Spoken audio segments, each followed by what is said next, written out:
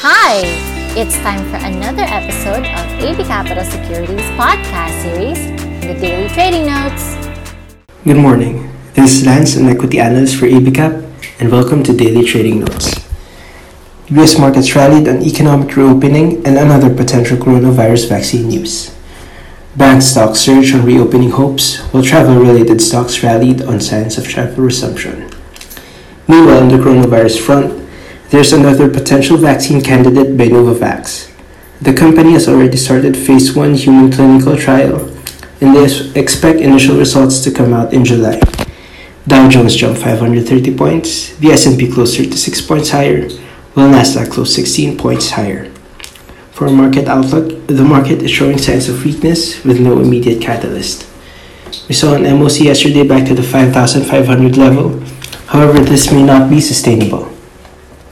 The PSAI may likely retest its immediate support at 5,400. More negative may likely prevail in the next few weeks as no immediate catalyst can pull the market higher. Some economic news: the Philippines Trade Department wants lawmakers to pass a 1.3 trillion peso stimulus package that will aid the recovery of industries and their displaced workers. Of the total stimulus being discussed at the House, about 628 billion is planned for wage subsidies and loans for businesses hit by the lockdown. The remaining half of the proposed package will be used to build facilities for health, education, and food security. The stimulus package is equivalent to about 7.4% of GDP, and we think this is quite ambitious and will probably give a little boost to the economy.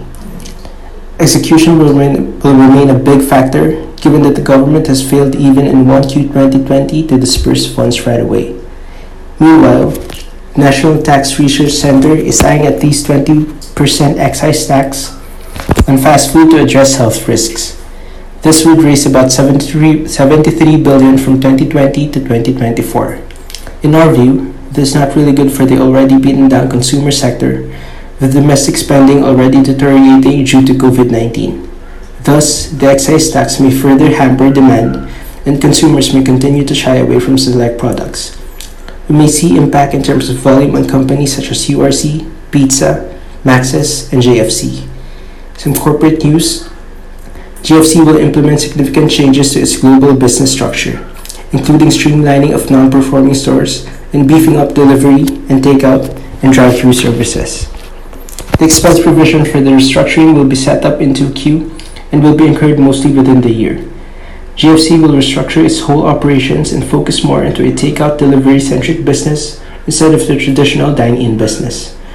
Management likewise said in the next few months, sales will likely continue to be much lower than the previous year.